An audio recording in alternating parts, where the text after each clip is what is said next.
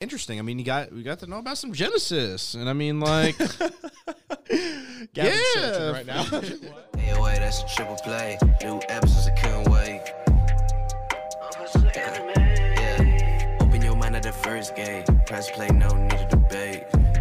Hey, wait, check me out. Look, plugged in, you can catch the hype. Golden Dawn, how we follow the light. Anime like life, married to it, my wife. What is going on, ladies and gentlemen, boys and girls, people of all ages? Welcome back to the AOA show. I'm your host, as always, Ian, along with the boys Isaiah Oh, hi, yo. and Gavin. what is Gucci shoes? And today we're hitting you with some more Tower of God content, this time going over episodes 38 to 48 of Season 3.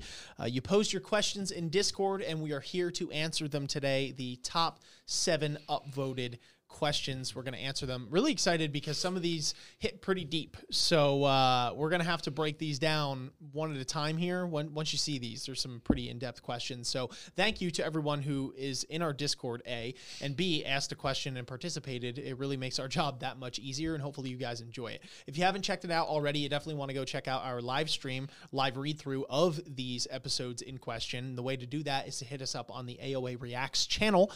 The link is in the description down below, so you can catch that and all of the previous live read-throughs of Tower of God and all of our reactions in general. We're going to try something new today, and that's going to be reading the comment of the day in the beginning of the episode. For those of you who never make it to the end, maybe now that'll kick you a little bit more to incentivize you to make it to the end of the video so that you might get shouted out in our next one. So the comment of the day today, if somebody wants to read it off, actually. This one comes to us from Riru. She says, the last of White's clones is Albita, which was the question, so correct. I kind of prefer that we're getting all these reoccurring Season 2 characters coming back as to act as a point of conflict to the main cast outside of BAM.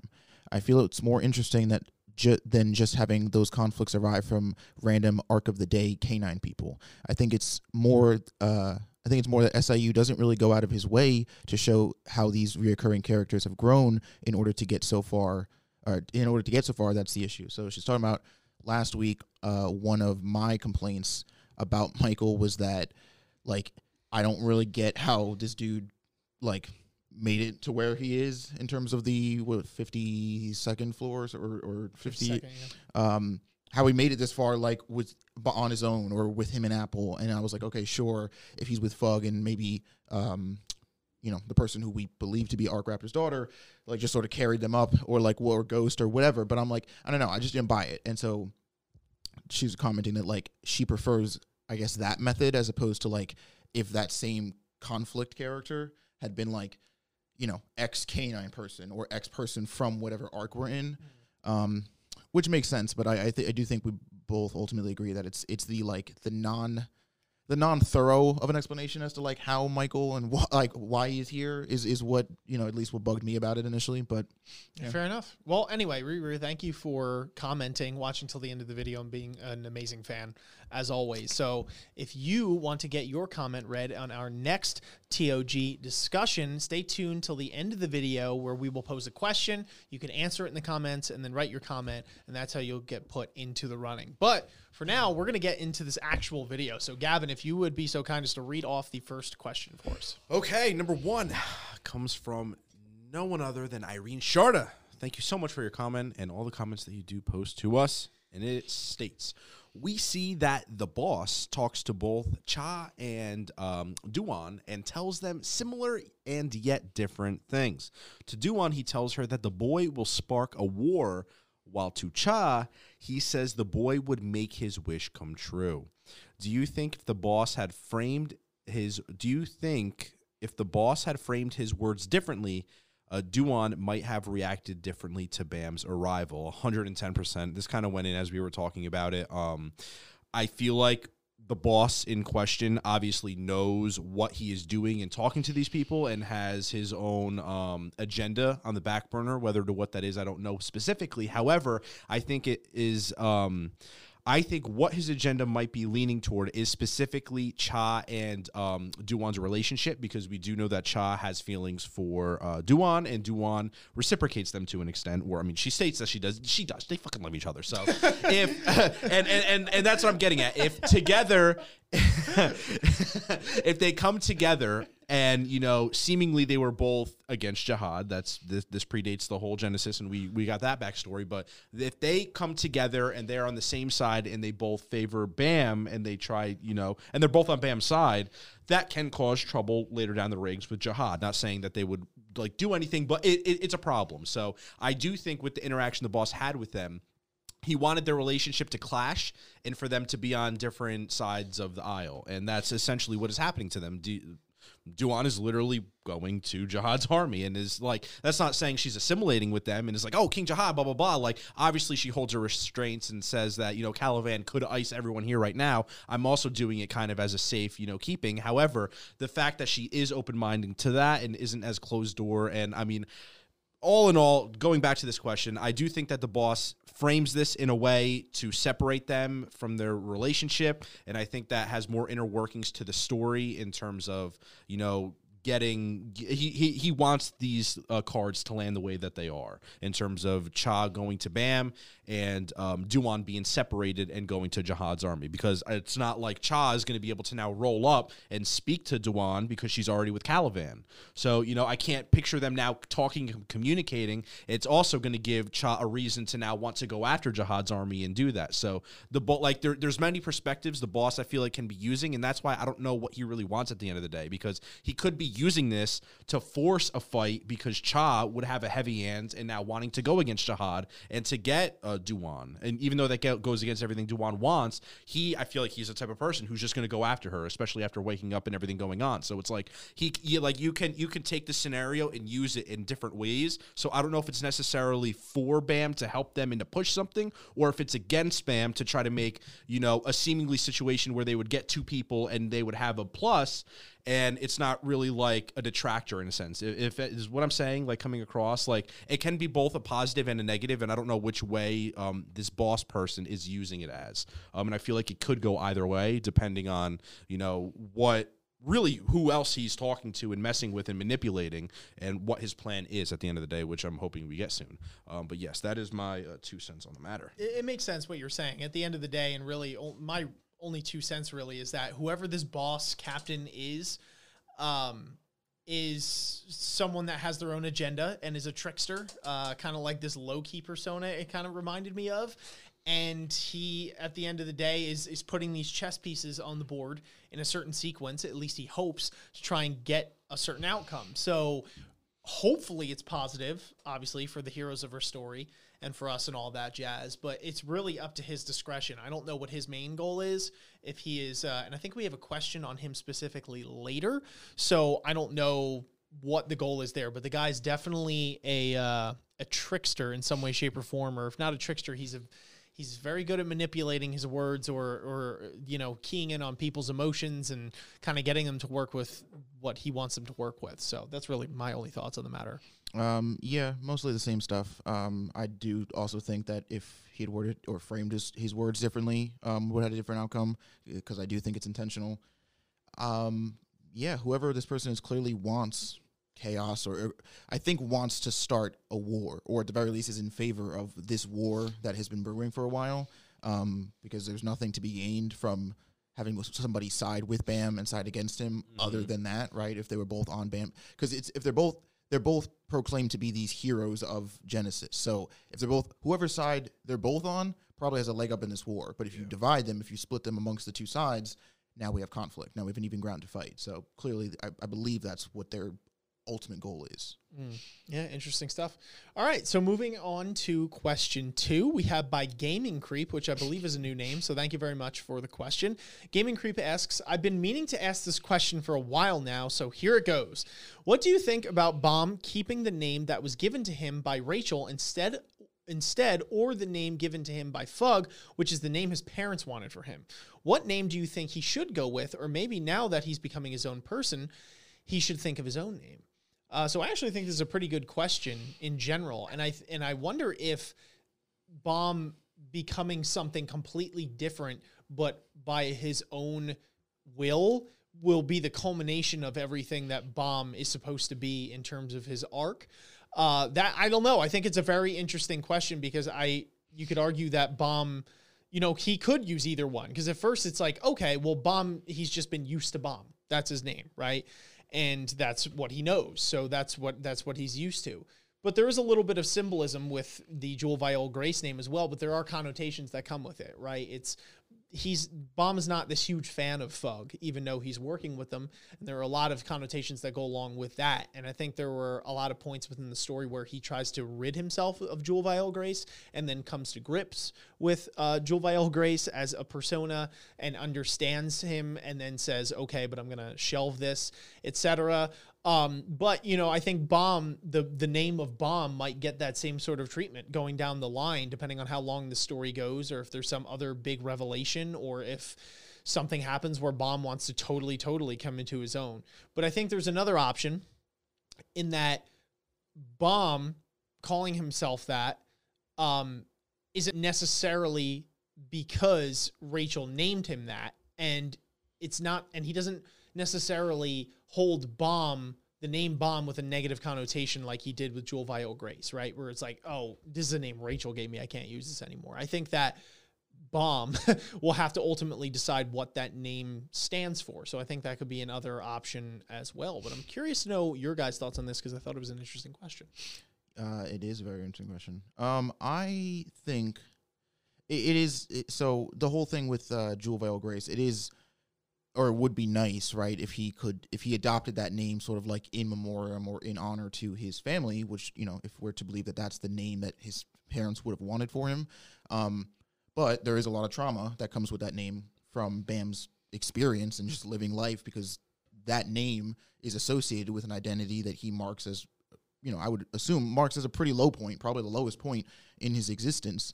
So he's probably not too keen on, just psychologically and mentally, like what that name, what Arlene and V intended that name to be for him, which was probably like this symbol of their pride and joy, so to speak, has actually weirdly, because of Thug, which makes it kind of ironic, been corrupted into this the opposite of that, where it's like this is a name that I would assume Bam has a lot of hangups with. So then, I would think, oh, Bam is kind of the obvious choice then, because it's away from that. And I do think it's interesting the question words it as like, oh, it's the name Rachel gave to him. And it's like, sure, that is a con you could associate with that name if you want to look at it that way, but it's also the name that he met Khun under. It's also the name he met Shibasu and Hot, and the name that he met Endorsi with, and formed all these relationships that he has now and cares about very deeply more than anything. So I would argue that if Rachel giving him that name is the only drawback, I think everything good that he's done and been given with that name sort of like outweighs that scale. Yeah, where it's like said. Jewel Viola Grace kind of just has like a lot of trauma behind it, and not a whole. It's the opposite, where it's like the only positive, at least for me, that I see is that it's like, oh, well, that's what your parents wanted to name you, and it's like, okay, cool, but like I sort of forged my life with the name Baum, regardless of like where it came from. Yeah. What do you think, Evan? No, very interesting. I agree with all those points. I guess. I'm probably going to look like an idiot if I'm actually just forgetting having brain fart, but remind me if I'm not. Bam, when Rachel gave Bam that name, I mean, we haven't really learned the absolute significance of that, meaning, like, if we're assuming that someone had sent Rachel there under the pretext of finding this kid under a rock, move X thing, you'll find this person. I'm wondering if that name was given to Rachel and the significance of said telling Rachel this person goes by the name of Bam. Like, I'm wondering if Rachel came up with it on the spot or if it was something predisposition that was written down from whoever had told her for whatever reason that he goes by this name, being the 25th night. And I don't know if that was ever like alluded to for us or not really, but I feel like just the meaning of Bam also. I thought I could also be misremembering this, but I thought that the name, that her giving him that name, it was like a reference to one of the stories that she used to tell him when they were in like the little like cave thing. Yeah. And like it was derivative of, I guess, either a story he liked or one of her, you know what I mean? It was supposed to be like hearkening to that, but there wasn't like She just liked chestnuts. she just likes chestnuts. Yeah, okay, then if that's the case, I don't know. I was just wondering like if there was another significance that we have yet learned from Bam that maybe other than this story, or maybe that direct story has a correlation to something in the future, so like Bam has more significance. Either way, I just think Bam sounds like a cooler name, so I'm like stick with that. Fair enough. I'm not beating any more points that they said. I agree with everything, all the points that you guys went on. So yes. All right, cool. Now we're getting to some of the meat and potatoes. Oh, meat and potatoes. Yeah, this one's a biggie. We have it from Sad Sparkles. Thank you for the question. They say, isn't White just the best teacher ever, insulting and bragging about himself while still teaching important stuff? He is. Okay, so the question here. He may be an arrogant and evil slayer, but except for his father and maybe some other REA, OGs, he is the best at what he does, and that includes, but is not limited to, slashing people and posing like the entire world is his runway. So, what do you think about his words to Hots? Is it just another Tower's harsh lessons that contrast with Hots' beliefs and will provide room for growth? Maybe White's just trying to justify himself. Or what about his offer to Bam, who obviously isn't a fan of sacrificing others? Will he really teach him how to burn those souls? So just before you answer, sorry to cut you off, but there was a panel that they put with this specifically with White. I'm sure you remember, but just to rectify for anyone who was not in the loop, it's that scene where he tells him, he's like, you're basically a murderer if you take up swords, and if you're going to be queasy with that, and then you should probably take up a different profession. But sorry. Anyway. So, yeah, this was very interesting because I actually don't really think there's like a clear, like either one of them is in the clear right or wrong. It kind of actually weirdly echoes like the core battle of beliefs that's happening in the story with like Bam versus the Jihad's Empire or the Tower at large, where it's like, take Hots and how dare you sneeze? Take Hots as a representative of Bam, right? Hots has this very honoristic and this very noble idea and understanding of like who he wants to be as a swordsman and what he believes being a swordsman is. Like there's this chivalry to it with him, right? Where it's like it's not about just running out and slashing people with your sword like just because you can. Like there's a code, there's an honor that has to be followed, and if you don't do that, you are disrespecting a swordsman, what it means to use a sword as a weapon, and all this stuff. Where when White is coming at it from like, yeah, but at the end of the day, like, you have to kill people with that weapon. That is a weapon. That's what that sword is made to do. And if you try to hide it behind any of this sugar-coated honor stuff, you're going to end up hating or possibly resenting yourself. Because this stuff that I did here, like, someday on some scale, some version, like, you're going to have to do this. Like, that's what that weapon was made for. And, like he said, if that makes you queasy about it, then like get another job. And I don't know, as much as I want to be like, oh, well, yeah, Hots is in the right because, that's the noble stance to take. I don't really think White's wrong. Like eventually like that is what being a swordsman. I think the honor traits that Hots associates with being a swordsman aren't necessarily equal to being a swordsman, but that is Hots as they're more about Hots and less about being a swordsman, because I think being a swordsman is just quite frankly pretty vague. Like that is sort of describes what you do or how you fight, but not who you are, right? Like Hots is an honorable person. He's an honorable fighter. That would come whether he was using a sword, his feet, his hands, like his head, you know what I mean? It doesn't matter. But so I don't know. I feel like they're kind of coming at it from two different angles. Like White's like, look, this is the cold hard facts about the job, like what we do, being a swordsman, how we fight. And Hots is like, well, that's not all there is to it. And it's like, well, that is correct, but like, I don't know. I feel like we're like they're not on the same page. You know what I mean? Like White isn't wrong, but there like could also be something to be said for White with the past that we know White has, trying to justify sort of the monster that he's had to turn into, right? Whether it's influence from his dad, from the pact he made with this demon or devil that we learned about a while back. White might, I could see like a world where White, the things he said to Hots like might be things that are echoing out of him. You know what I mean? Like he might not necessarily, looking back, be the happiest with the person he's turned into, right? I mean, we know how much of who he is now stemmed from the sort of negative interactions and relationship he had with his father, and subsequently having to make this pact with this demon or devil. I could see a part of White that's like this is it, plain and simple. This is the job you have to do, what we have to do. But it's like, okay, White, but are you saying that because you honestly, truthfully believe that, or like you need something to help take the load off you? You know what I mean? Yeah, I don't know. This is really tough. I'll defer to you guys. What do you think, Evan? Oh, dude, it's rough. I'm like toiling. No, because I'm toiling with it, because I agree to a majority of the extent of what Isaiah was saying in terms of they're both right. They're both not necessarily wrong in many ways. And for some reason, what comes to my mind when, I read this question and was really thinking about it was Vinland Saga and Thor. And, in spoiler alert if nobody's seen it in the beginning, the first four episodes, watch it. But again, spoiler alert, when he dies, you know, upstanding like the person that he is, and that's where you get it, where that's almost the perspective where it's like, you know, you could be noble and, you know, do the right thing and try to, you know, take the right moral code out of it. However, as you can see in that show, that doesn't mean that you're going to win. And, you know, that's the reality of this tower, where it's, you can be as noble and as praised and, you know, as righteous as you want to be. However, that is not going to mean that you are going to win or be right in every situation or keep on moving forward. Why does it sound weird? Hello? Is my headset going weird? Either way, I don't care. But another one I can plug it in. Yeah, I don't know if my audio's cutting out or not, but yeah, and that's what I'm deriving a lot from this. And you know, obviously being a swordsman, like Isaiah was saying, it is very vague, and you know, there is what you would want to be a right and a wrong, but not everybody is going to follow those same standards. So when push comes to shove and you're going to have to do the dirty work, you need to be able to do the dirty work. And you know, it's pretty much saying to Hots, like, the ability to do that, and you know, going with White's whole past. So I think a lot of it is the harsh reality behind the situation, and it does also stem into possibly White trying to justify himself, although I also feel like he isn't the type of person who needs to justify himself, just how cocky it is. Like, I feel like he doesn't need to explain, like, I don't know, I have this weird thing with him where well, so this like, is something that we've talked about for a little bit just amongst the three of us, and that's the idea of, like, does White have any character or character growth or complexity to his character? And I guess that's that question, right?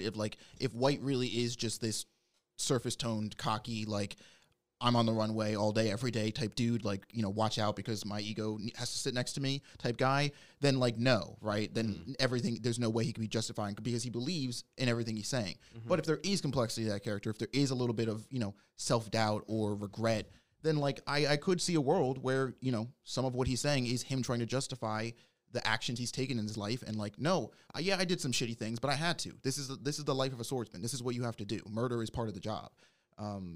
So just some food for thought. Yeah. I'm sorry. Do you have more thoughts?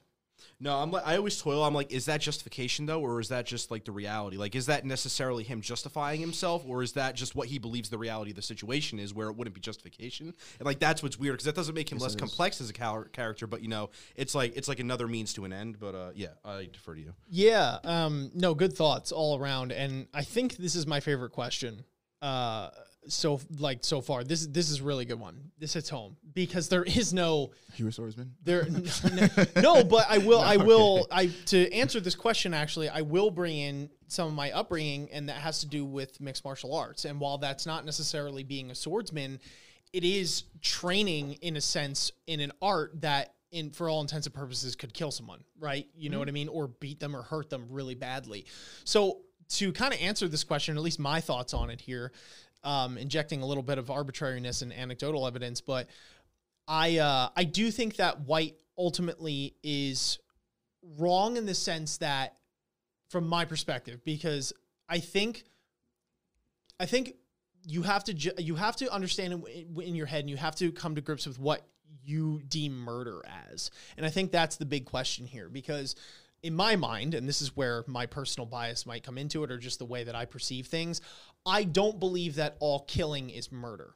And that's a philosophy of me. I think that if there is a situation in where somebody breaks into your house and intends to harm you and your family, and you defend yourself, and that person is trying to kill you, and you kill that person, I don't believe that to be murder in that sort of sense. If you use the strict definition of just kill equals murder, then fair enough. But at least the way I'm coming from it, I think that there also, when I think of the term murder, I think that there's an intent behind that as well, and a reason why you're killing someone beyond just you killed someone. I think there's a lot of complex situations that happen with that.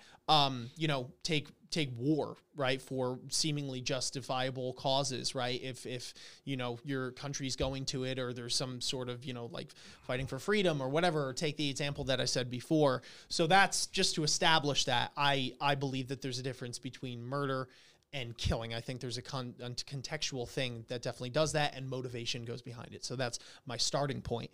So getting to where I think, so with that being said, I think that White's philosophy is wrong in that sense, because I don't think that just because you train with a sword, even though that tool can be used to kill someone, and maybe that was what the inception of it was, I don't think just because you do that, that makes you a murderer. I think the difference between White and someone like Hotz is that White's intent behind it, at least from the excerpts that we've gotten from this story so far, is that he is killing these people regardless of what they've done in their lives, not necessarily to defend himself, not necessarily to fight for a family or whatever the case might be. It's to say, okay, I want to get stronger. Therefore, I don't care what you did in your life. I don't care what the circumstances are. I'm going to kill you, murder you, and absorb your soul, right? In that sense, where I think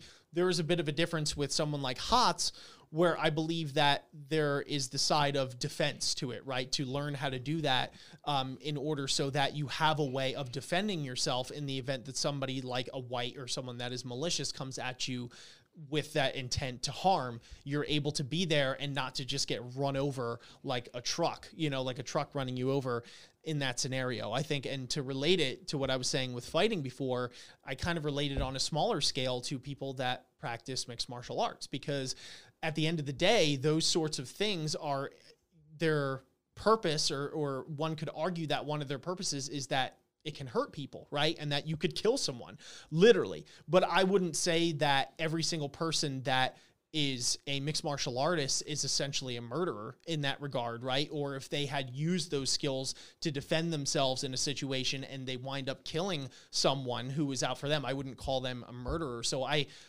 relate that on a scale there. And just to wrap up the point here, I think there's also a third element to it, and kind of picking up of what Isaiah was saying with like the honorable thing, but maybe a little bit of a twist to it, in that I do think that there's like a lifestyle and a discipline that comes with that as well, right? I relate it to fighting again. There are majority of people that take up that art, that craft, and they do it, and they're not going in with the thought that it's like, wow, I can't wait to do this so I could like beat the hell out of people and hurt them and kill them. It's more, sometimes it's literally just, it could be something to get your fitness in, something for a hobby, something to just kind of discipline yourself in those times, because it takes a lot of discipline in order to perform that art and to perform it well, right? It takes a lot of mental fortitude. And I know my personal experience, a lot of those folks are some of the most down-to-earth people that you could possibly meet in your life.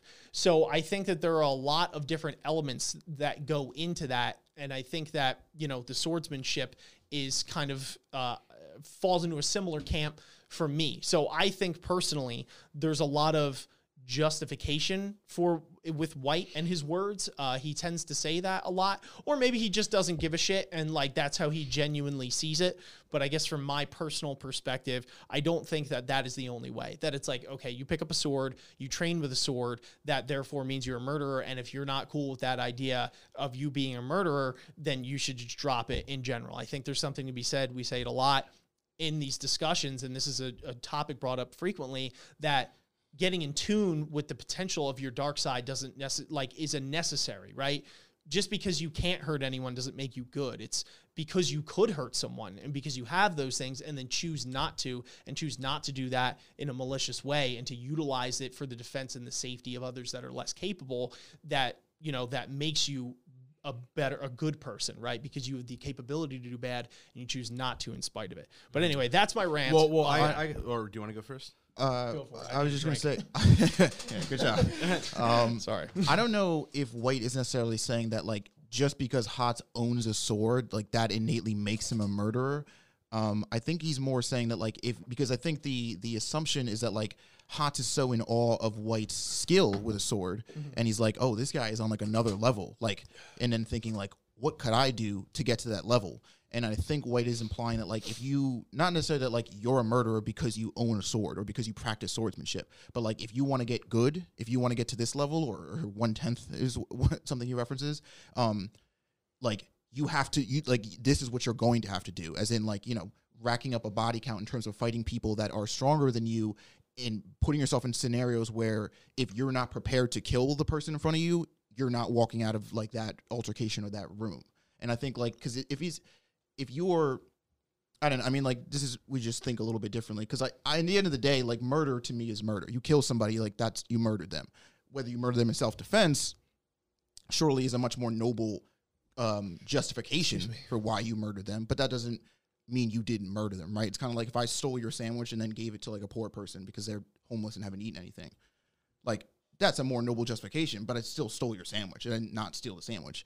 Again, at least in my mind. So I don't think it's so much that he's like, oh, just the fact that you own this sword makes you a murderer. Whereas it's like, if you want to get to this level of being a swordsmanship, if you want to be the best at being a swordsman, you're going to have to, like, learn to kill people and, like, you know, the way White does. Yeah. And just to clarify, I think even in spite of that, personally, I don't think White is just saying you own a sword, therefore you are this. I do think that White, in trying to say, if you want to be good with this, that's what you're going to have to do. I guess my first thought still stands, but that's fair, because if you're coming at the word of murder or the definition of that or the way that you perceive that differently, like if your paradigm and if your base level for that is different, then it totally makes sense that you'd be falling in a different camp, and there's really not much to debate there. You know what I mean? Because it's like the root of it is different. So there are good points all around for sure. Did you have any other thoughts? No, we'll leave it at that. Okay, fair enough. Is it my question? I think it's Gavin. Or is it Gavin? Yeah, we're at 4, right? I read, yeah, that's you. Okay. I didn't study. Question number 4. Emperor Dark North is probably going to mess me up. Thoughts on the backstory of Duan, Kane, and Cha. Yeah, interesting. I mean, we got to know about some Genesis, and I mean, like, Gavin's searching right now. What? No, I was messing with you. I was messing with you. He's like, I got to stall for an answer here. No, I'm just. I mean, honestly, for me, it's I mean, Cha's Cha, and obviously we learn about his love story with Duan. I mean, we didn't really learn his love story, more that he likes her and through that whole instance. But I mean, other than that, I feel like you're just gonna be drawn more to Duan and Kane's story, obviously being sisters, and what they have to go through now with Duan being sealed, and you know, her with this whole memory like swap and everything that goes on. I guess this isn't so much the backstory, but like the aftermath and what we got to so far in terms of them waking Duan up, and then now Kane, who's literally lying on the ground, I'm assuming dead. They didn't really clarify that, but we know that her memories are gone, and now they are with Duan, and that whole time space in between that Duan was sleeping for, she now gets Kane memories, and I don't know what happens to Kane, if I'm missing that or not, but she's kind of left alone in the dust. And I feel like just that story in itself has tragedy going with off of everything is that they sacrificed for, and that's literally Duan for the peace of everything going on, and for it really not flourishing to that thought, and then just realizing just all the, again, well, I'm going to say the tragedy behind it. I feel like it is very sad, and then now that they're awakened and already being on separate pages, being Duan and Cha, that just adds more frustration and like angst to the whole situation. So yeah, I just thought it was interesting. That's really my whole thing on it. I'm more interested in Duan and Kane, and just, you know, the things they had to give up in terms of, you know, hoping for a better future and ultimately not getting the future that they wanted and having to suffer for it now. And yeah, let's see if Kane wakes up. Do you guys think that she's going to, or no? Yeah, so if I'm not mistaken, could be wrong here, I think they implied that she's going to be okay, as in terms of she's going to be alive. She's just not but going to remember that she's her not sister. going to remember her sister. Yeah, that's at all. what I She thought. basically like stole her memories in a weird, because that's part of the spell. So that brings up another question. I wonder if she's going to lose every memory she's ever had of her sister, which I'm assuming is what they were alluding to, or just like that gap that they took from her and gave to her sister. That's the gap that she's going to be missing. So she is going to know of her sister in the past, like when she got sealed, but any information that was taken from her, that is all she was going to forget. So that was kind of weird for me. I think just going off strictly off the words that they use, it's going to be the just sister whole says, sister. you're going to lose all of your memories of me, so I'm going to assume that she won't remember who her sister is at all. That's Fair just enough. going off the wording. Okay, fair enough. Yeah, I don't know if it was like a translation thing or not. But. Yeah. Okay, yeah, the stories. First of all, I'd like to just thank SIU for doing redheads justice in this story. That's true. Because like he rarely misses with any redheads that come on, and I did not realize how much I appreciate that aesthetic until he reading awoken it this in you. story. Yeah, I literally a new gears are turning in my mind, and I'm like, He made his girlfriend get red hair. I'm like, God damn, you know what I mean? I'm like, shit, I didn't even realize I knew I had this in me, this gene or whatever it was. Shit, but like I see The like redhead loving gene. yeah, like damn, dude, it was like Juan Reun at first, and I'm like, okay, you know, and then like see other ones, and now I see Duan and Kane. Yeah. Kane, I'm not gonna lie, I know like her part might not be as significant long term, but I was like, shit, man, I wouldn't mind if we brought you onto the crew, like going on later on, and then her sister's gorgeous too, drop dead gorgeous. But anyway, I'll put that aside for a minute here. Their backstory is interesting. The townspeople are just real pieces of shit, and really just got under my skin the entire time.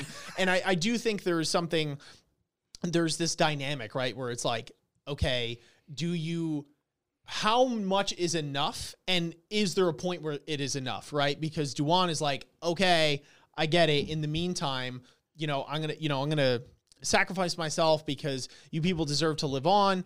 And Kane really bites her tongue for a lot of this, and then eventually just explodes. She's just like, I'm done. That's it. You guys have not taken this seriously at all. All of you have just bowed the knee to anyone who comes and basically starts saying that they're the strongest person around, and you guys will sell each other out for that. You don't respect the name of the hero who let you all live in essence, right? And I'm just tired of it, right? I'm tired of it at this point. And it's like, at what point is it actually the morally correct thing to do to kind of course correct, right? Because those people are just going to keep on going down that same path, right? Not to get too biblical here, but it reminds me of kind of like this reoccurring story in the Bible, for anyone who's familiar in the Old Testament, is basically Spoiler alert. Spoiler alert. That was pretty good. No, but that was funny. But it does remind me of it, like in the Old Testament, it's like basically the Israelites, the people, basically get released from bondage or captivity in some way, shape, or form, and being oppressed. What happens is they go along their merry way, and then inevitably, every single time they get to this peak, and then they start bitching about everything. They disregard, in the story, it's, God and everything that's gone on there. And they're basically like, we could do this whole shit ourselves. We can do this. Like, we don't need anything. And then they plummet into this level of, almost what we see in this town, right? Where they're just like, they've gone into this like dark recesses of themselves, and they're willing to sell each other out for whatever. And they're doing all these terrible things. And eventually, God comes around again, and he's just like, that's it. And they all just get subjugated again, right? And some people might look at that as cruel, in which now I relate back to Duan and Kane, because they finally snap, right? And you say, okay, how much is enough though, right? Like, how much is enough before it's like, we have to course correct this, or otherwise these people are just like, what's the point? So I think I give a little sympathy to Duan and Kane in this story, because I feel that the people have gone incredibly astray in this, right? They've become peaceful, but not only at the cost of being confined with virtually no freedom, but even worse than that, in my opinion, is that they've lost themselves in it, right? In the sense that they are willing to just throw people under the bus at any whim. They're ready to tear down statues and monuments of the people that gave them the opportunity to live in this peaceable solution and all that kind of thing. And to me, that's what really disgusted me there, because their souls have been, like, in their hearts have been virtually just corrupted from the top down. And it's really sad to see. So it was kind of cool to see Kane just kind of like cut loose and beat ass.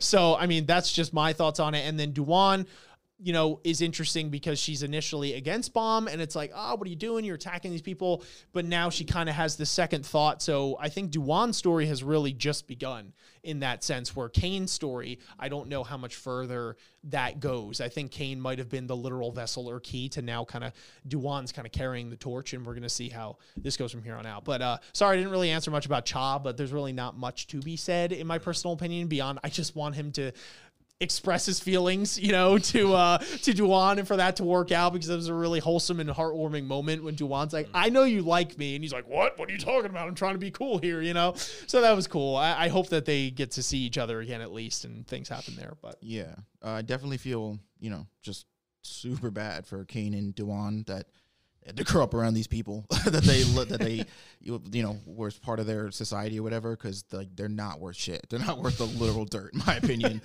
Like I think it's expressed so well in the fact that a group like these people exist, but then just another part of the wall, there's Tartra and the other group of people who live in the wall who are in the same situation.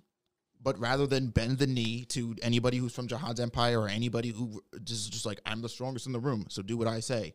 Pick the easy or the safe life. This life that they've ultimately chosen, which they've masqueraded under the guise of, oh, we have peace now. But it's like, no, you're just living a safe life. And like, sure, there's a hint of peace in that there's no conflict, but there's no conflict because you're willing to sell away yourself, quite frankly, your morals, your identity, your ideologies, anything and everything that makes you worth anything, you're willing to just give up so you don't have any conflict, so you don't have any trouble, so nobody comes to your door and starts knocking and requesting a fight or whatever.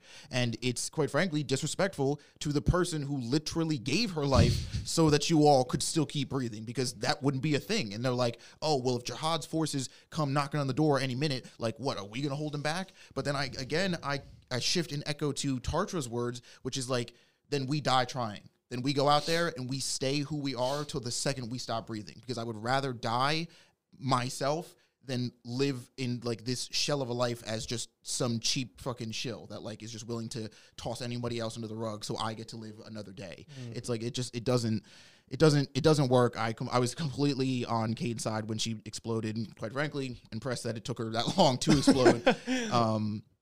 And yeah, I just, because it doesn't.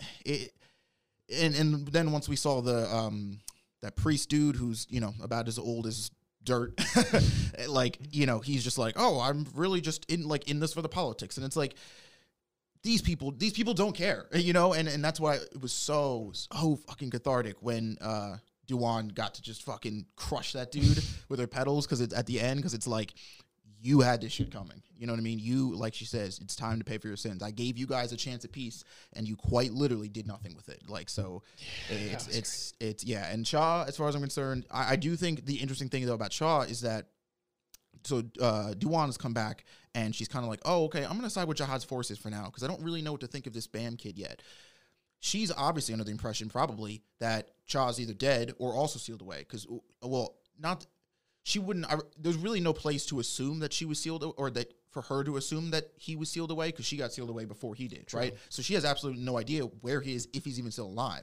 So I think once she not only can confirm that Shaw is alive, but that he was also fed a similar story about this same person, that might shake up her alliances and might shake up her ideologies in terms of like what stance she wants to take in this war, because that was the whole thing they were saying with the captain. They were like, oh, take your time. You don't have to pick right now, but like when this war starts, you're going to need to pick a side. Right now, it may seem like she's like going towards Jihad's side, because she's like, oh, it might be fun to side with Jihad. But I think seeing someone like Cha and hearing Shah's side of the story and what he went through might immediately sort of bring her back into like, oh, okay, let me recenter myself here and really, fight for, who I believe in or what I believe is right. Yeah, Caliban, that's going to bite Caliban so hard that he's just willing to do that. And I guess for narrative purposes, obviously, because if he chose the former, we don't have a protagonist anymore, because he just wipes out everyone and kills them. But just from a logistical standpoint, I understand, because Caliban is like super strict code where it's like, I'm a soldier, so right now I'm just following the order, and does that to a fault, because then he doesn't have any executive decision in that, and is able to, be like, okay, I know this is my order, but I know in the long run, this is actually going to be the better play, and doesn't decide to do it. I actually think that is not to get off too much on this, but I do think it ties to the question. I think that is one of Caliban's biggest weaknesses from what I've seen from him, is that he is actually there's actually a question about him, but he's incredibly intelligent, and we see that he's actually a multifaceted person beyond the fact that he's just like, I'm super strong and Jihad is dope. Like he's a very complex character, and like he's smart as hell and analytical, but I think that he is almost like that to a fault with this whole like honor code style, like I'm a soldier, I'm going to fall in line with the ranks. At least in the confines of the story, that I think that could be his biggest weakness, is that because he's not willing to make an executive decision and potentially face whatever consequences happen in order to ensure that his side claims a victory, because he's so rigidly following the rules there that it's going to bite him in the ass in the long run. Because I can't help but think, I'm like, why are you accepting her, dude? I was like, the fact that she's like, I'll think about it and I'll be with you guys right here is just like, if you can kill her and everyone here right now, but you know that she is that powerful where it's like, it's going to be a big deal later if she flips on you, I don't even think it's worth the trouble, personally. Like, if I'm Jihad, I'm like, if she's going to potentially flip, get rid of her. Like that, I'm not even taking that chance, to be honest. And I'm assuming for story purposes, I could be wrong, but she does flip, or she's just like, not about the whole Jihad army thing anymore. And so now he has the chance to get stabbed in the back, and now bam, got away. So anyway, bit of a tangent there, but I'm just like, I feel like that's going to be one of Calivan's biggest blunders, and that's going to lead really to his downfall, because I think Bomb is inevitably going to win at some point against him. So I think that'll be interesting. Quoting SIU, always bet on the main character. At some point, Bam will beat Calivan. It's just a matter of if he needs more people to do that, if it's just sort of lining up the right moment with the right time type beat, like maybe once if he gets Duan, Cha, and I don't know, whatever. But yeah, I definitely think it is interesting though. Like with Duan, that like this time around, before she got sealed, she was very much like, I as a warrior am opposing Jihad's army, am willing to do this to save my people from them, is now coming out this sort of second time around again. And I think the huge influence here now, this time she even says it, is that she's not even so much Duan this time, but she has a lot of Kane in her from her memories. So there is that like sort of fiery spark, if that's what you want to call it, from Kane, where she's like, let me figure out what I want to do first. Like, let me figure out what it is, because I quite literally, in a way, have been given a second chance at this whole life thing. And the people who I gave up my first life for are kind of pieces of shit. So let's, dial back the clocks here. Let's rethink and reanalyze Duan. What am I doing here? Why am I doing it? And I think that's what was so interesting about this comment. She's like, oh, I think I'll fight on Jihad's army. I've never done it before, almost like she's like playing here, like she's testing out the waters. Why not? Yeah, exactly. What's the alternative? I'm exactly. dead. Yeah. And so, I think, again, like I said, once she meets Cha, though, that might sort of recenter her into like being a little bit more serious and playing this for keeps, so to speak. But yeah, I think they're all definitely cool characters. Sure. Good question, even though it was short and sweet. All right, so moving on to the next one, we have by Raja Branko. Thank you for the question. Branko asks, who do you think the boss is? He looks like Wang Nan, but the image of Jihad in the Hell Floor seemed older when he proposed to Arlene. And second, Kun Edon only... Wait, what? And second, Kun Edon only V... Oh, and second, Kun Edon... No, the second Kun Edon. God as damn in it, I'm copy, sorry. Yeah, like the hidden floor Kun Edon. Somebody read this for me. I'm sorry. And what? So the second Kun Edon only V cared for the people of the tower. The second Kun Edon says that V only I'm sorry. There's some words. Brain blast. Okay. It says only V cared for people of the tower. Yeah, so like everyday citizen. Yeah. And Karaka doesn't seem to be that old. Also, Jihad didn't know about Bomb before the hidden floor. Do you think the boss is against Jihad like Karaka? Yeah, I'm not going to lie. There's really not, there's like literally nothing to go off of here besides it looks like Wang Nan, Jihad, and potentially Karaka if he takes the armor off. So you could either think it's one of those, or with some like crazy ulterior plan, or it's someone else entirely. Because we do know that there's this whole play with the seed of the king thing going on, and how Wang Nan was taken care of almost as like this incubated child, that it's like shove that off, like go there. And we've had theories that Karaka might, have been a brother to Wang Nan, but like he had a different upbringing. So obviously his choices have been different now. So like they might have been isolated. So there might have been, I don't know, I'm just going off here, but there might be like a lot more kids than we thought of Jihad, or potentially like their clones, or I don't know what the hell the whole thing is here. But I don't know. I think I guess, well, I mean, for me, I think it's ruled out that it's Wang Nan. I mean, you kind of go over it in your question here, but I think it's ruled out that it's Wang Nan, considering his mole is in a different spot, unless he could literally like change the anatomy of his face in that way. Fair enough. Yeah, you got me there. But I'm just going to go off context clues. I don't think it's Wang Nan. I don't know if Jihad had a mole at all. So I actually don't think it's Jihad. And to be fair, cosmetic, surgeries and a dermatologist might exist in the tower. So like this whole mole thing might be hanging me up a little bit, but assuming that they're not ready to get their moles lasered off, I don't think it's Jihad either.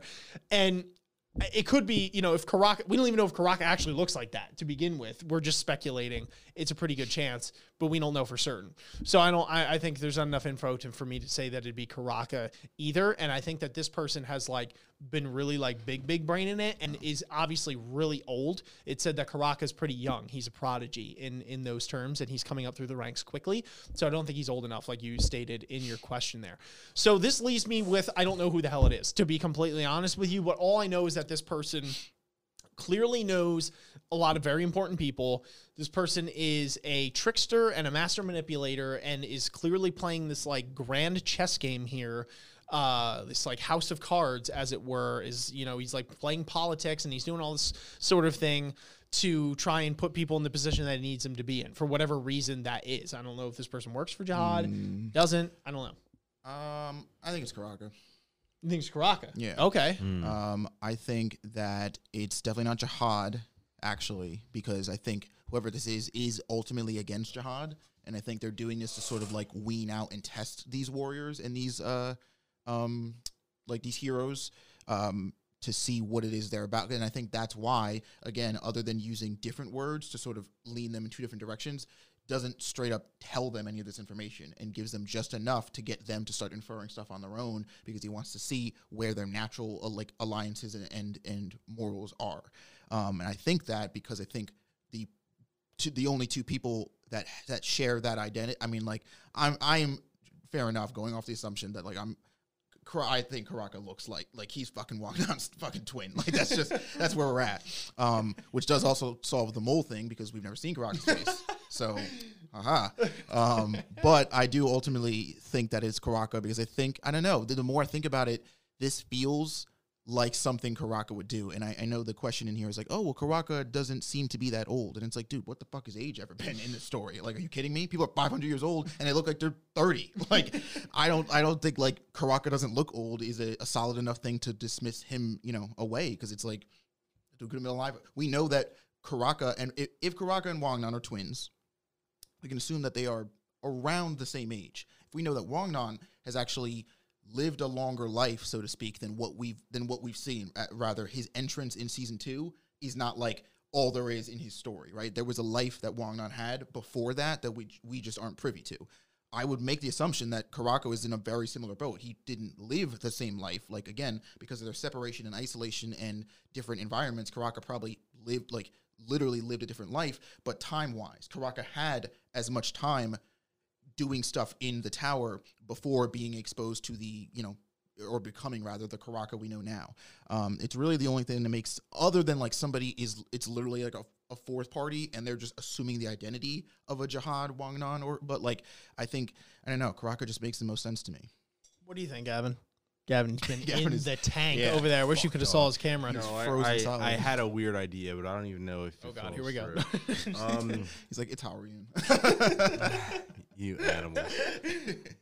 No, I've been toying with the thought of it really, I don't know if it'll make it, it won't really make sense and I guess hear me out. For some reason, I feel like it's Data Jihad. And I know that kind of doesn't make sense, but I feel like there might be a way that through the workshop which created the mirrors, there's some way to extract the data of old Jihad and replicate them into the real world or into the tower. And I feel like that is possible. And a lot of it comes with just the way he shared his personality, because it seems similar to the one in Data Jihad where he's I'm this great adventurer.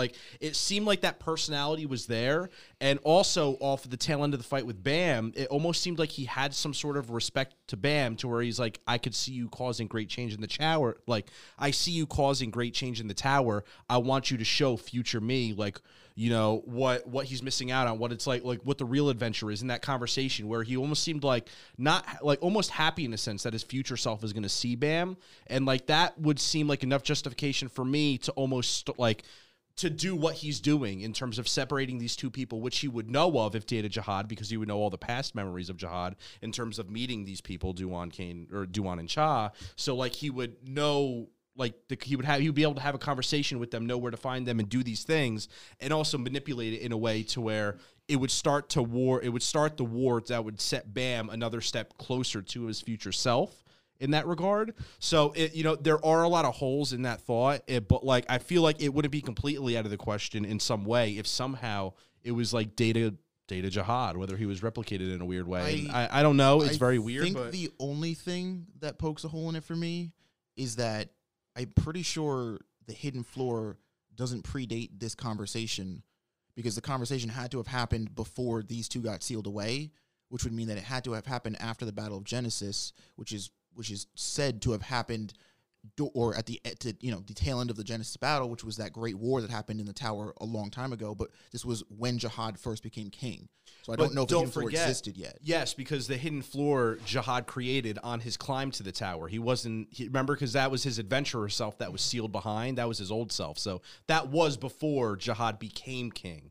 So that would have to assume that some of Data Jihad would have had to escape at some point, or in some weird way. Like I think the hidden floor did exist prior to that, because I'm assuming it was along the climb. Like that's when he was an adventurer in that state. So I think it existed before that. But then, I'm saying it's not foolproof. But I have a weird feeling. No, that, for me, I feel like it would be weird if thinking it was through Karaka, this with you. I don't know. How would, because I thought it was stated that like the data versions like aren't allowed to leave the hidden floor, which they're bound there. Which I agree with, but the hidden floor was also that whole floor with the mirror was created by the workshop. So there's not, like, for me, like I feel like that's the back door where they would be able to manipulate data, access data where they wanted to, and be able to really dip their hands in without Jihad knowing, them being the creators. Where it's like they would always have some sort of way to get in there without Jihad knowing, because they created it, and even though they gave it to him. Okay, so then would your thing be that Data Jihad is against his current self and like went out on this thing to sort of like throw a wrench in like the whole Jihad empire? I don't think he's necessarily against himself. I feel like it's at the end of the hidden floor where he kind of states that he wants Bam to almost he is looking forward to Bam meeting his future self, to see the type of person that he is and the type of fighter that he is, that it might spark something that has been lost a long time ago. And that is what I feel like he is looking for, where it's not necessarily he wants his future self to die, but he wants this interaction to happen and expedite it, because he thinks it would be interesting if, Bam would meet his former self. Like, I think it goes off of that ideology right before the hidden floor was deleted, and in that whole thought that he said, where he's like, obviously he doesn't want himself to die, but he did also state that he was like very intrigued when, the thought of Bam meeting his future self. So I don't know. I feel like that could happen. It was just a weird something toiling in my mind. Could be completely off basis and proven wrong, but I just feel like that would be something interesting brought back in some weird way. It's just, for me, I don't know. Karaka feels weird. We know it's not weighing on, and if it wasn't Jihad himself, I would have hated a fourth party. This is the only thing that I can come up with in my mind that we know of that could, by weaving and hooping, you can make it work. Yeah. So that's my thought. Interesting. Who's the next question? I believe it's me. Take it away, friend.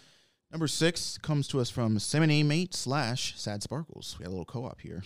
What are your thoughts on Caliban now that we get to see more sides of him? What are the implications of Cheon Hee still calling Caliban Squadron Commander by accident, even though he isn't anymore and is, in fact, a normal soldier lower than her? What do you think of their dynamic with asking for advice and all that, and how does it paint a picture of their previous squadron? So I'd like to add on real quick on this one too, because it was just too much text for me to do, but just also Sad Sparkle's contribution to the question, really, I couldn't put in, but it was remembering Caliban's respect that he had towards the other guy that had guarded something for as long as he did. And he's like, I also have guarded, and how he didn't want to actually destroy the whole place, that he did make that promise to what's her face? Kane. And he was trying to follow through with that. And if that influences anything in terms of like how his character has progressed. So I just want to throw that in there. So what are the thoughts on Caliban? We see more sides of him.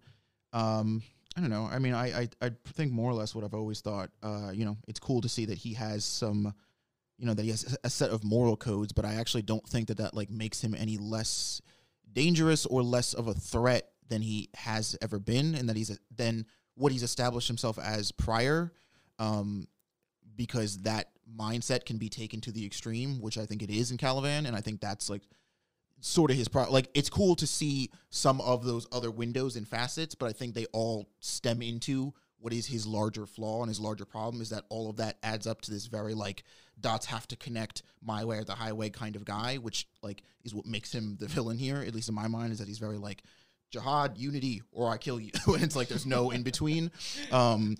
So that's that.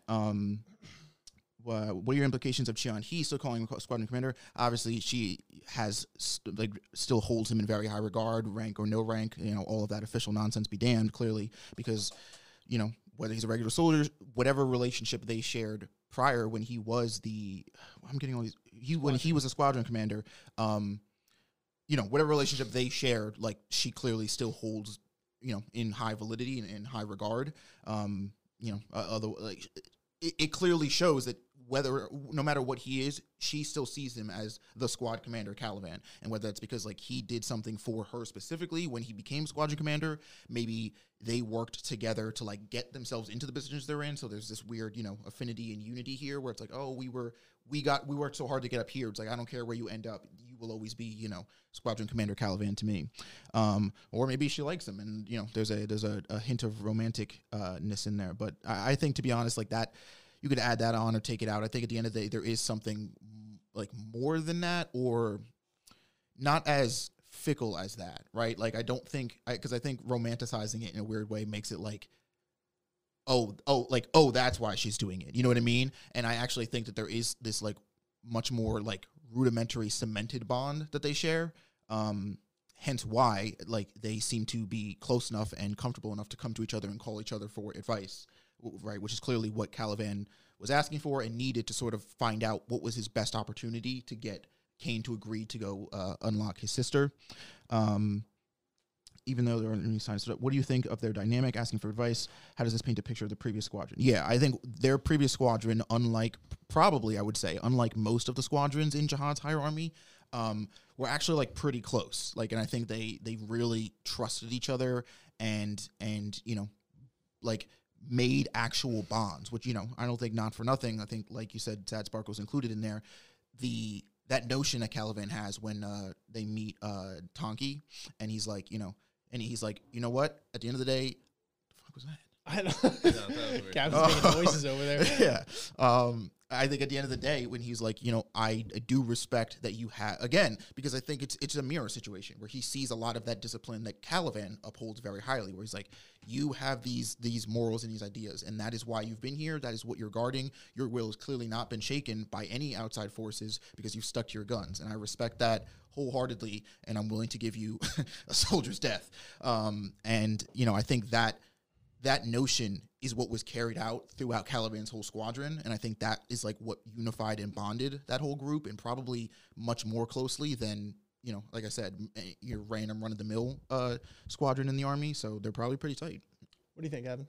Yeah, no, I think respect is the biggest word that defines Caliban, and I really feel like that was a side that was displayed, especially with Tonki's fight, and the fact that he gives respect to where he feels is due, and he upholds said respect. And I feel like that is what trickles down to him and Chian He's relationship, where they both share that respect for each other, where, he was her leader or he was the commander at some point, and she had respect for him being in that position, and vice versa. He respected her quite highly for being in the position that she was.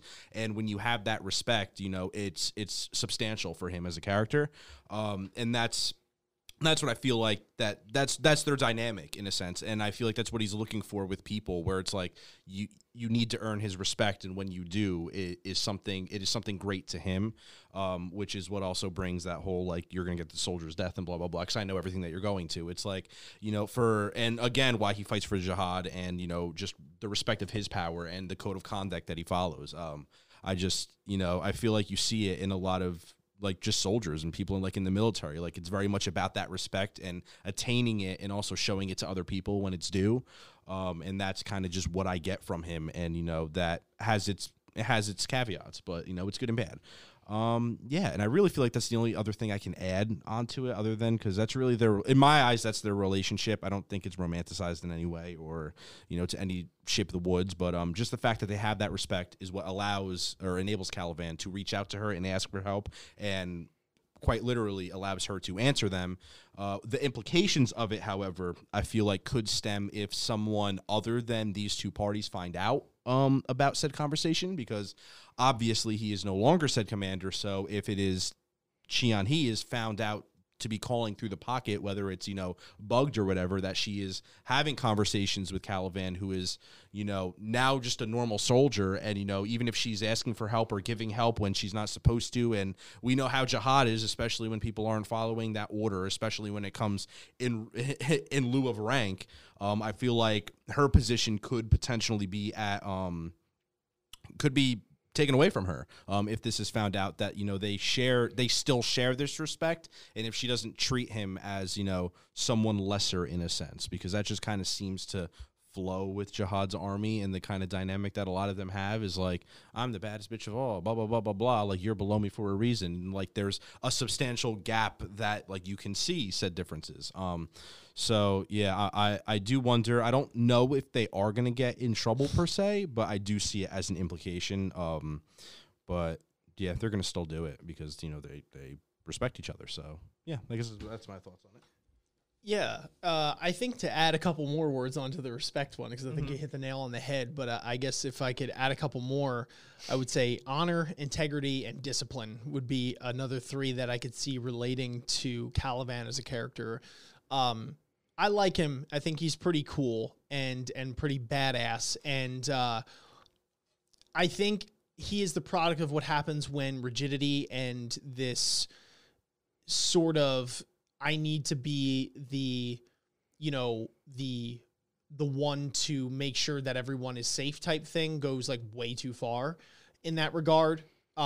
Because what's interesting with this character is that he kind of has this, like, I'm having a hard time comparing exact characters, but I guess the first one that comes to mind is Thanos, in the sense that he genuinely does believe what he is doing is the right thing. Right. And those kinds of villains are more times than not, to me at least, scarier than the ones that know they're being evil sacks of shit just for the sake of being evil sacks of shit. Because he's a man that thinks that the universe is on his side and that he has a mission and that it is through hell and high water that he's going to accomplish it. He has a picture in mind for where this is going. And a man or woman with a goal is someone, and a dream and means to accomplish it is someone that is a force to be reckoned with. So I think Calivan ticks all those boxes, but, instead of Thanos taking it upon himself with the Infinity Stone to do something about it, Calivan is deferring that to Jihad, being the highest pinnacle of power, to be able to keep everyone to heal, right, in that sense, so that there is no war or whatever. At least that's what he thinks. So I find that interesting, but I do feel like there is this element of this like self-imposed exile, right, where it's like the person does something wrong in like an ancient story or whatever, and they self-impose their exile or like make themselves handicapped when they didn't maybe need to do it as much as they do, but there's more of an implication to it than just like, oh, I'm just doing this for the hell of it. It's like this rite of passage that Calivan genuinely believes that he has to go through in order to, assume the ranks again, because he's like almost self-imposing these lashes. Now I know he does get demoted, and I know it's not explicitly said, but I can't help but think that Calivan is probably the one that's actually self-imposing the punishment almost more than Jihad is like, yeah, whatever. I think Jihad definitely doesn't tolerate failure in that regard, and Jihad is definitely a cutthroat dude from what we've learned. But I do think, and this is me really speculating here, that Jihad does have a respect for Calivan. At least that's my thought process. And so that Calivan is really taking the punishment part of it, like, to the absolute extreme. And I think with, constantly referring to himself as soldier and being like, nope, can't do anything, sticking to that, putting his arm behind his back in that as well, right, to kind of make this mission even harder for the sake of it being harder. Going through these trials, literally. No, I know. Yeah, it seems silly, but it's like, you know, it's like this. It is, but that's what I'm saying. It's like this old super like honor code, like rite of passage style thing that like there are just people like that take that to an absolute extreme. And Caliban is the essence of that, right? But he also at the same time has this like warrior's code where he's like, you know, I understand your situation. I respect you as a warrior. I'm not going to try and blow up your place, even though I know there's like a higher mission at stake. And I think that's just part of Caliban's code and like these self-imposed rules in his life that kind of structure the way that he goes about his day to day. And I think too, if you take what he does to like, not to his extreme, but like to a smaller extent, I actually think it's a recipe for probably having a better life in a lot of senses. And I know that's a pretty strong statement, but I think that there's something necessary about disciplining yourself in some way, shape, or form, and like setting a code and rules for you to follow in some way, so you don't just like float in the middle of nowhere and have nothing to ground yourself at all and just be adrift in that sense. So I think to an extent it's a good thing, but I think Caliban just takes that to like the absolute 1000% extreme, and that's where you get into this mode of this total rigidity. Like I said before, I think that's going to be his downfall, that he is so extreme in this camp that he's like, oh, I can't even though I know that bomb is going to be way more of an issue later, I'm not going to step outside of the bounds of what I'm supposed to do for those reasons, you know? And I think that's going to he's really going to shoot himself in the foot with that, is that he kind of gave up a little bit of his self-agency to be in this like super, super disciplined code, like this way that he lives his life. But I do like it to an extent. I think it makes a cool villain in certain ways, because it's like, you know, they're scary to deal with. But anyway, I feel like, let me put it this way, I really hope Jihad is the one that like imposed that punishment on him, because I kind of feel like Jihad doesn't respect anybody. Like in my mind, that'd be a weird thing in his MO. For him to, like, of all people, like, the only people that I could see him even thinking about giving respect to are the other 10 family heads. And we've seen that he's literally willing to go to war and order their entire families killed if they cross him. So Jihad doesn't strike me as somebody that, like, really gives a damn about, like, honor or, like, any of the things Caliban. I think Caliban appreciates the, you know, the structured regimented discipline that Jihad imposes, but I don't think it's too, like, I don't think Jihad, like, respects that I don't think Jihad, quite frankly, cares if he respects it or not. He's like, you're just going to do it. Like, you know what I mean? And I think so, in my mind, it'd be weird if Caliban did that to himself. One, because it's just unnecessary. But two, like, because, yeah, if you got demoted for, like, not being able to do your job, but, like, this job, you being a soldier, is, like, your pride and joy, wouldn't, like, completing the mission, i.e. making yourself the best version of yourself to do that, make more sense than, like, purposely increasing the chances that you would then fail and disappoint your commander again? Like, you know what I mean? I don't know. It doesn't. No, that's fair. And like I said, a lot of it was speculation on my half. Yeah. So I totally understand where you're coming from, and you could totally be right. I think it's just a matter of getting a little bit more backdrop on Caliban and not as much on Jihad.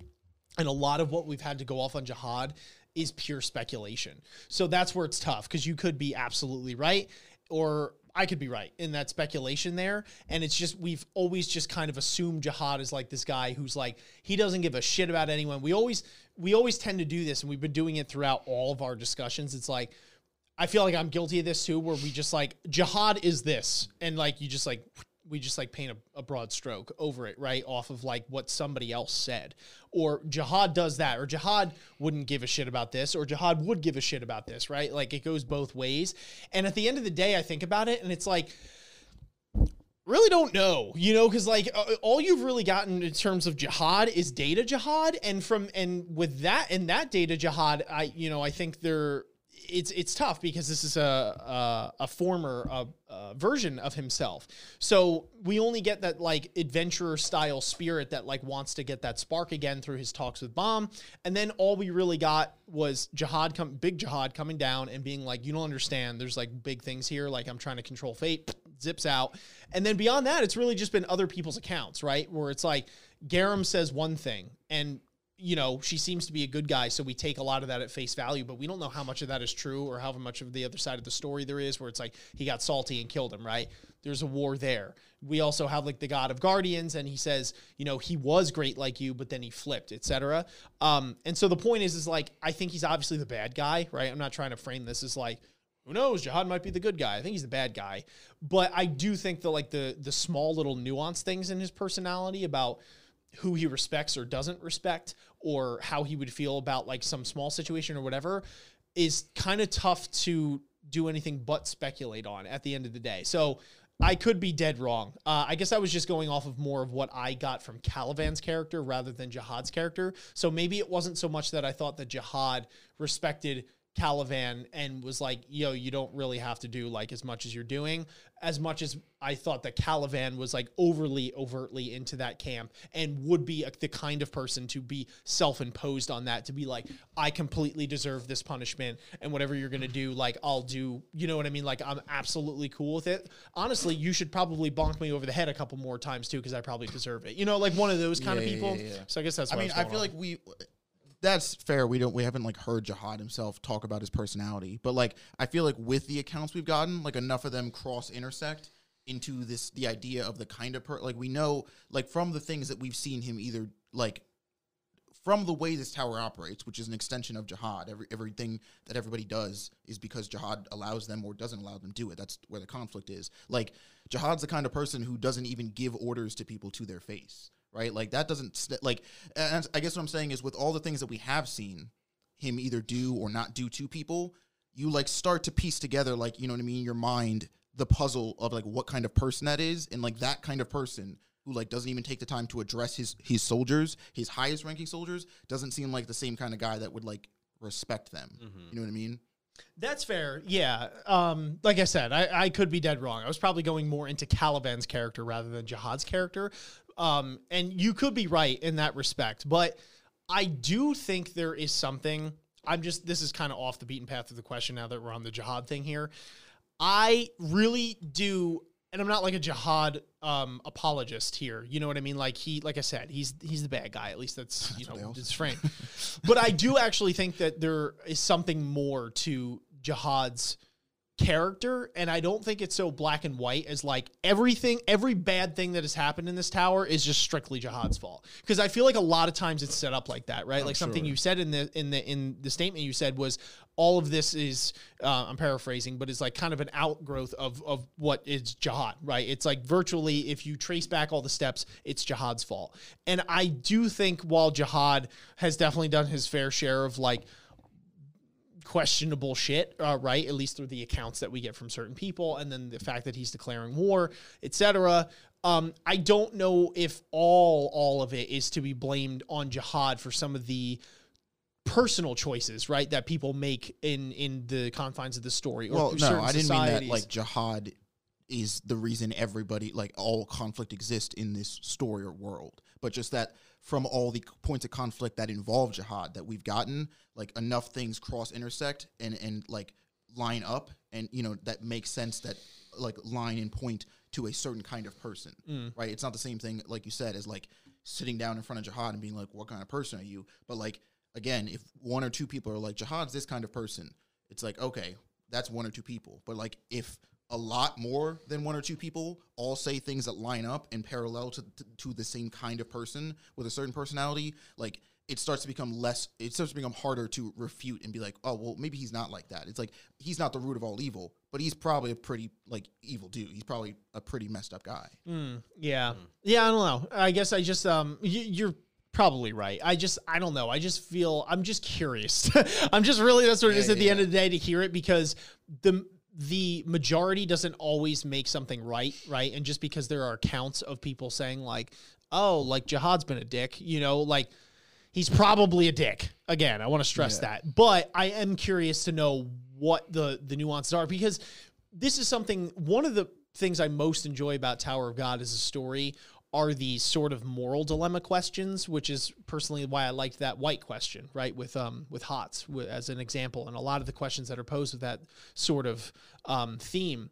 And so I am curious to know what Jihad's MO is here and what the other side of the story is, because we've always just gotten the side of the story from the people that have opposed Jihad and said, okay, what has happened here is that Jihad's done this, that, and the third, and these are bad things. And I'm just curious to know if there's another side to it, to be like, okay, maybe this isn't so black and white, like there's a gray line here, and the other side has also done a lot of questionable shit. Like, I think FUG, as an example, even now, to take it in present time, has been an organization that has done some, like, incredibly shady shit and employs people like White, who has killed 1 billion people, right? Like, so there are definitely gray lines there, and that doesn't absolve Jihad of whatever sins he's committed. But I am curious to know, and I'm really curious to, when we get to that point in the story, how it is framed. If they just show Jihad as like the straight up bad guy, and it's like easy as day to see, like, you know, I can have my eyes closed and still tell you that, like, obviously Jihad's like the total wrong guy, or if it's posed to be some interesting moral dilemma or like something that's beyond the understanding of what we have so far, and instead of just the accounts of people now, it's like, oh wow, now I gotta actually think about this. Like, yeah, there's been some shady shit going on, but like, okay, what has the other side done? What was the reasons for whatever is what, like, all those kind of questions I'm really curious to have answered in the final analysis. But anyway, that's my rant. Take it away, Gavin. Death. No. I wanted to add a little bit on that, and I do agree. And I do think that's the way it's going to go in terms of gray area. And I do think there's more to Jihad. For me, you're going to need to put on a pretty big song and dance in terms of some explanation to not excuse what has gone on, but for the mere fact that he is in power now and has the capability of changing things and doesn't. And you would have to have a pretty big gun to his neck in terms of morality and, you know, something otherworldly in terms of preventing him from doing this, because I guarantee you there are steps that he could take to make things better, and I feel like a lot of it is on him. But I do think that there is a big moral dilemma in it that we are going to find out that is going to make us think. However, I think it's almost impossible to excuse him for what has been done, and I think that is the big thing for me in terms of going with Isaiah was saying, where it's like that is going to happen. Like, we see that, and it is going to be the reality of it, but I don't think it could ever possibly be so justify. I don't think there could ever be justification for what he's doing. I'm not saying that's what you are. I'm not putting words in your mouth and saying that like that's what you believe in, but I just don't think that there literally is anything morality that you can justify, like just in general, that could like bring anything to this. And you know, it is going to add layers, and it is going to be something to look at and, you know, dissect. But it's like, even now, you can't tell me that nothing can be done on these levels. And you know, at the end of it, it just has to come to the fact that it's not a care in his world. And just, you know, I mean, you just see it with the whole hidden floor and the reason why that was created and just separating himself from people. Like, it's there, but there are going to be more layers to it. But, you know, either way, we'll find out more, and it is interesting. And that's the whole purpose of why we like the show. So, you know, we all want to know more about Jihad, and there has to be other layers. It's not black and white. It's just really to what extent it goes to. But we will find that out later. However, you guys all good to go? You're good. Yeah. Number 7, Irene Sharda. You're trying to give me a stroke, you know that? This is a lot. I'm just messing with you. I love you. This, like, you are one of you. There's a reason why you usually have, like, at least 1 or 2 questions on here, pretty much every blog post, because you ask phenomenal questions, and sometimes they literally scare me because I am not in school anymore, and I don't want to be in school anymore. And these questions, bro, not only is it PTSD, but it's like, I feel like I'm just not good enough. Like, I need to bow to you because I don't pump his ego up too much. Bro, look at this question, dog. All right, I'm about to read this. All right. I need to put on my big boy pants. You just repeated watermelon 500 times. What are you talking about? Watermelon. All right. So, Irene Sharda, thank you for the question. Or I really don't thank you. No, I'm kidding. This is very similar to my previous question, but it pervades here even more. Kel states that what he wants is not to win the war, but simply to minimize chaos, to basically not rock the boat and to keep the status quo. We see that Soho also feels that the heroes don't stand a chance against Jihad and would rather them stay in stasis than even risk a chance against Jihad. The people of Duan's kingdom would rather sacrifice and betray their own rather than get rid of the peace they have out of fear of Jihad. Do you think this mindset could be one of the reasons that FUG has never truly progressed in their goals? That this feeling of hopelessness and intimidation is how Jihad rules? Fug has basically been beaten into a state of complacency where they can resist but never progress. With war on the horizon, do you see this mindset changing? How do you think Bam might influence this way of thinking now that he's part of Fug again? That's my favorite question. I forgot about that question. That's a really good question. Yeah, if we're picking favorites, like, not no disrespect to the other 6, but that is. No, all right, well, if that's yours, I will go on my favorite question, and that actually is no, Gaming Creep. Gaming Creep was my favorite question, and I've got to say, if you're still listening, Gaming Creep, no, hold on. All jokes aside, this is actually serious because there's validity with what he's saying. He said, "I've been meaning to ask this question for a long time now, and here it goes." And for me, it's a name that we haven't seen before, and I feel like people who watch this and you may be holding back on questions really don't, because it is probably going to get shown up on here, especially if it's a good question, and you might not know yourself if the question is warranted to be said, but you will never know until you say that question. And for me, the fact that Gaming Creep did say the question, for me, it actually was one of my favorite ones because I had never thought about it that way, as rudimentary as it may sound. But just the fact that these two names exist and just the significance of them that it could have on Bam, for me, that opened all another realm. So I do think if anybody's watching this and hasn't answered a question or may think that a question is stupid, ask it, because I guarantee you it is not. We are going to answer it and appreciate it. Anyway, back to my favorite question. That was good, though. That was good, Gavin. Thank you. Yeah. All right. Back to your favorite question, Isaiah. You were so gung ho. I said back to my favorite question, but you're the one answering first. I'm the one question. Okay, then I will. So I will take it down in order. I'm gonna put the camera on you. Oh my god. Okay. So, do you think the mindset could be one of the reasons that Fug has never truly progressed in their goals? Yes, I do believe that it is a reason why they have never truly progressed. However, I do think that there is a reason for said mindset, and that is given not only the loss that they have faced, but just the powerhouse that Jihad is, and that you do need something special to, upturn what has happened in the tower. And I do think that is where Bam comes in. However, without someone like Bam, I do see how I think that they have tried and have failed so many times that it has put them in a place where they don't know what to do, and that progression is hard. I'm not saying that's correct, but I do get that's the feeling I get from someone like Helen Soho. It's just like, they've been battered and beaten for literally thousands and thousands of years, and it's hard. You need someone to rip you out of that complacency to take that step forward, which is what I think Bam is. And I do think the feeling that they have of hopelessness and intimidation plays a part in how Jihad rules, because I feel like he is very self-aware to where he knows he has that upper hand over people just based off of the history and the power that he physically has. So he is able to use that to his advantage. And you see rulers do that throughout history, and it has been done. And it very much seems like it is the case, at least in this tower, that there is ties into that. So yeah, Fug has been beaten to a state of complacency where they can resist but never progress. So do you see this mindset changing in terms of, a war progressing and being as complacent as they were? Yeah, that's kind of what I was alluding to before with Bam, and as you did in the question you stated.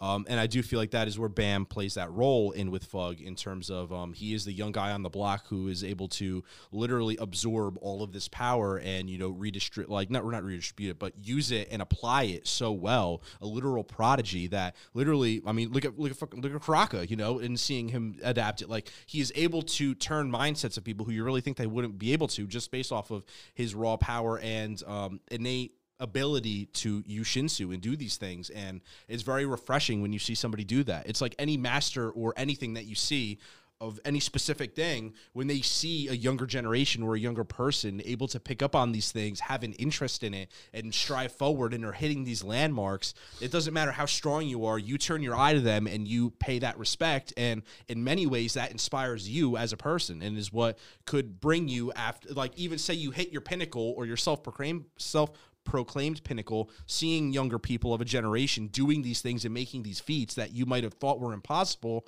tends to inspire you to even push your limits that you put on yourself unknowingly.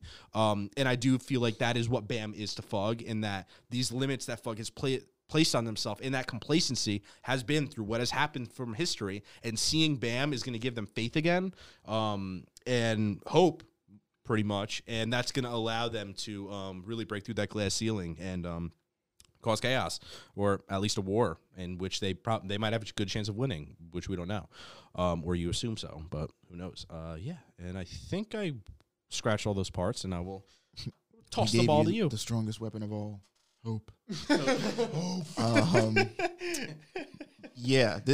So first off, yes, 100%. I abide and agree that this is Fug's biggest problem, is that they have been beaten, quite literally into submission and into complacency for so long that Jihad, quite frankly, again, at least until Bam was in the picture, was a wall that was too high to climb. Like there was nobody in Fug, there was nobody in the tower that could see life in the tower without Jihad being at the head. Whether they liked Jihad's rule or not, like, quite frankly, it didn't matter, because it's like, okay, you don't like Jihad, what are you going to do about it? You're going to get over that wall? You see how huge that wall is? Like, Jihad, I think, we said this way back when we first talked about Fug, is that I don't think Jihad necessarily sees Fug as a threat right now, because they're so large and discombobulated with themselves and all the different ideologies that encompass Fug, that he doesn't have to worry about them unifying to attack him, because them unifying is such a larger step that he probably doesn't even think they can do. And to be fair, until Bam is coming into the picture, and even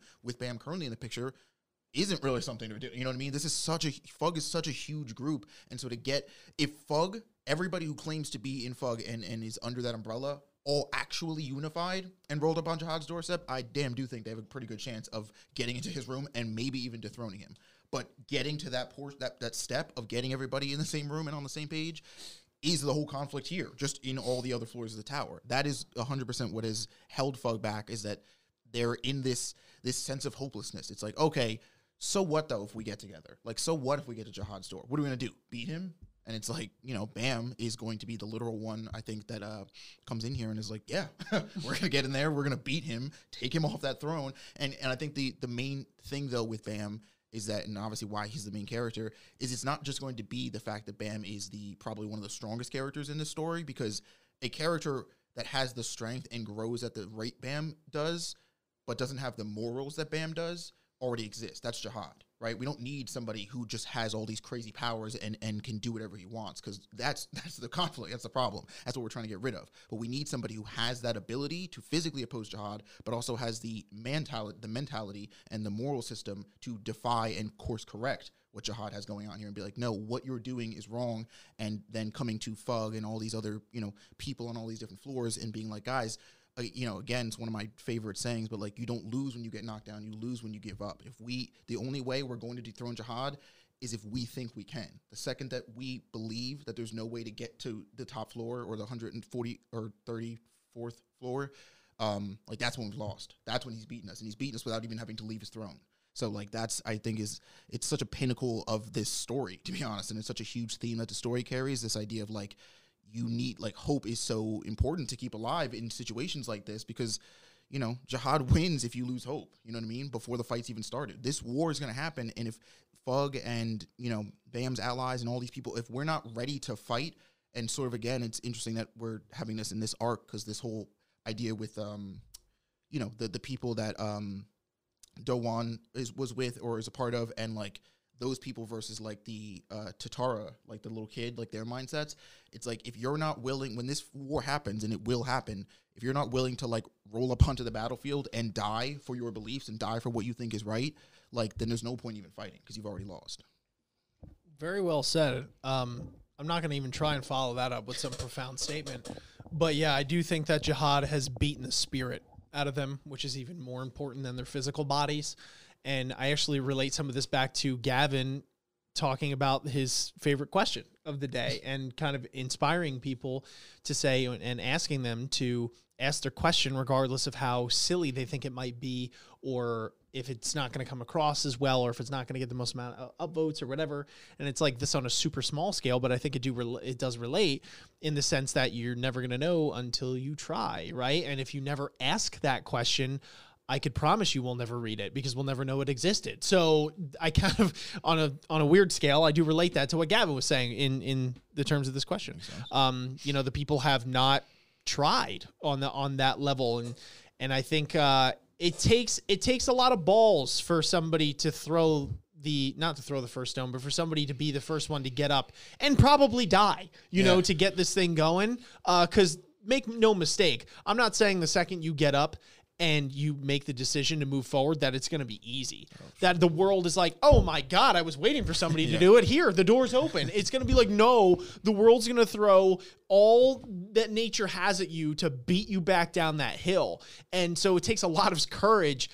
Just choosing to do it is the first step of a 1,000-mile journey, right? Like, so there are going to be some people that die that get this thing going. And that's why you have to pay, not to get too deep here, but that's why you have to just pay respect to those people in general that have paved the way for you to, you know, live the way that you do, or in the case of this story, to be able to have the hope to fight jihad and to think, wow, this actually might be possible, you know? And so I think that and now's their chance, right? Like the stars have aligned in the sense that the Pobodo family is at odds with them now. There's going to be war there.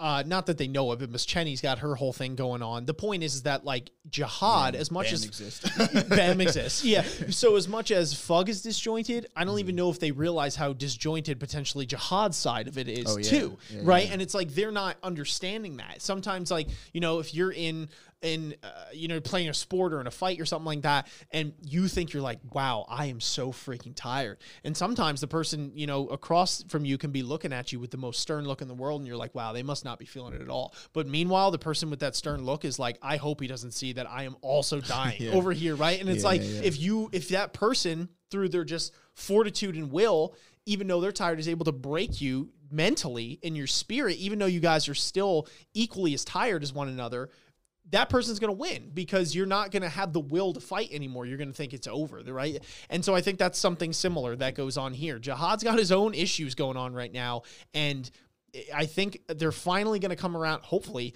to realizing that it's like, oh, this is the perfect shot to do this. Like, we're not going to get another one. We got this freak of nature bomb that's coming out and is literally learning a new world-bending skill every 10 minutes, and is actually not a bad guy. So there's that. There's going to be the war, like I said, with like Pobodo and all that kind of stuff. You know, one thing that I've realized with this, kind of hammering on this point, coming up to these chapters, is that I always assumed that jihad had this like tight fist grip on like the tower, where it was like, that's it. Like jihad is the end, like jihad is the end all be all. And we saw little cracks in that with Fug just as an organization, but I'm like, okay, this seems like some really small militia group that, you know, like at least at first, that is like really not going to make much of an impact. And then we realized it was bigger, and it's like, okay. And gradually, I'm realizing, and especially now, that like, I don't think Jihad ever actually had full control over the tower in the sense that I thought he did in the beginning of this story. Yeah, he's the self-proclaimed king, and yeah, he's been mollywopping the shit out of a lot of people that have opposed him. Nobody's dethroned him in that sense, but he doesn't have all the people unified under his rule, whether it's through fear or respect. I still think there's a lot of disjointedness that happens within the tower, and there's like, he's still, it's almost like the war was never finished, right? From Genesis onward. It's just that Jihad has always been in the one to seem to be winning it, right? Like he's been in the advantage. So all that being said, I think you might as well try at this moment. And I do feel like that the hopelessness and intimidation and the fact that he's broken their spirit is what has provided the illusion that Jihad has actually been just ruling with an iron fist this whole time, and nobody's been opposing him. It's almost in their mind, right? So, which maybe tying back to one of the other earlier questions might be, if that's one of the reasons why I don't think that that boss is Jihad, because I think whoever that person is might be trying to use the heroes as a way to like sort of reboost and reinvoke morale amongst people and be like, guys, this is it. These people are here now and they're willing to join this fight. Like you said, we don't have another shot at this. Like, let's go. You know what I mean? Yeah, very good question. For sure. Good question. Did anybody have any other thoughts on this one? Good. I think I'm good. Good. Fantastic. All right. So that is our discussion for the day. Hopefully you guys enjoyed it, because this was a really fun one to go over some great questions today. If you did, make sure you guys are smashing like for the YouTube algorithm so that other people can watch our video and subscribe, and you guys can make new friends, and so can we. It's really a win-win for everyone involved. Subscribing to the channel, hitting that bell if you are new here, commenting your thoughts down below. What did you think of the questions posed? How would you have answered some of them? What did you think of our takes on some of them? Was there something we maybe glossed over or missed? Let us know in the comments down below. Also, like I said, subscribe subscribe to AOA Reacts. The link is in the description down below, so you can catch our live read-through of the chapters in question here and all of the previous ones to that and all the future ones going on as well. You definitely want to do that soon if you're new here, because we only have roughly two or three live streams left before we totally catch up. So we're going to have to change the dynamic of how we make videos and live stream when it comes to Tower of God, at least. So you don't want to miss that. Be along for the ride. It's a fun time. Hit us up. That's the Twitch link that you want to hit up in the description down below, because it's going to be exclusive to Twitch. You can catch the videos later on AOA Reacts, like I said. Beyond that, like I said, join the Discord as well, so you could pose these questions. As I said before, you don't have much time left to do it. But yeah, so comment of the day. Does anybody have a question for anyone who's made it till the end of this video? Ooh, I have, a little bit of a subjective one. Shoot. Who is your favorite redhead in Tower of God? Thank you. Thank you. Obviously, no spoilers if they're in like the last. Yeah, that'd be rude. Don't be rude. Yeah, that's a good one. So answer who your favorite redhead is in this story, and comment whatever you want to comment, and we might just shout it out in our next Tower of God discussion. Big shout out to our patrons as well, especially our Acolytes of Anime, Stoic, Nathan, and Midwit. We appreciate all of our patrons, and definitely go check that out. Link in the description. But I think that's all we got for you guys today. Until next time, we'll catch you all on the flip. Thank you so much for watching and listening. Peace. Peace. Ninjas and samurais, blazing the kunais. Find me in the leaf of the cloud, screaming out Bankai. We just some ghouls though, who like seeing parts fly. They like what you saying, Goma got more through the storylines. I tested your neck from the start, my hunters gon' come for your heart. I promise you'll land in my boulevard, left them in one piece, no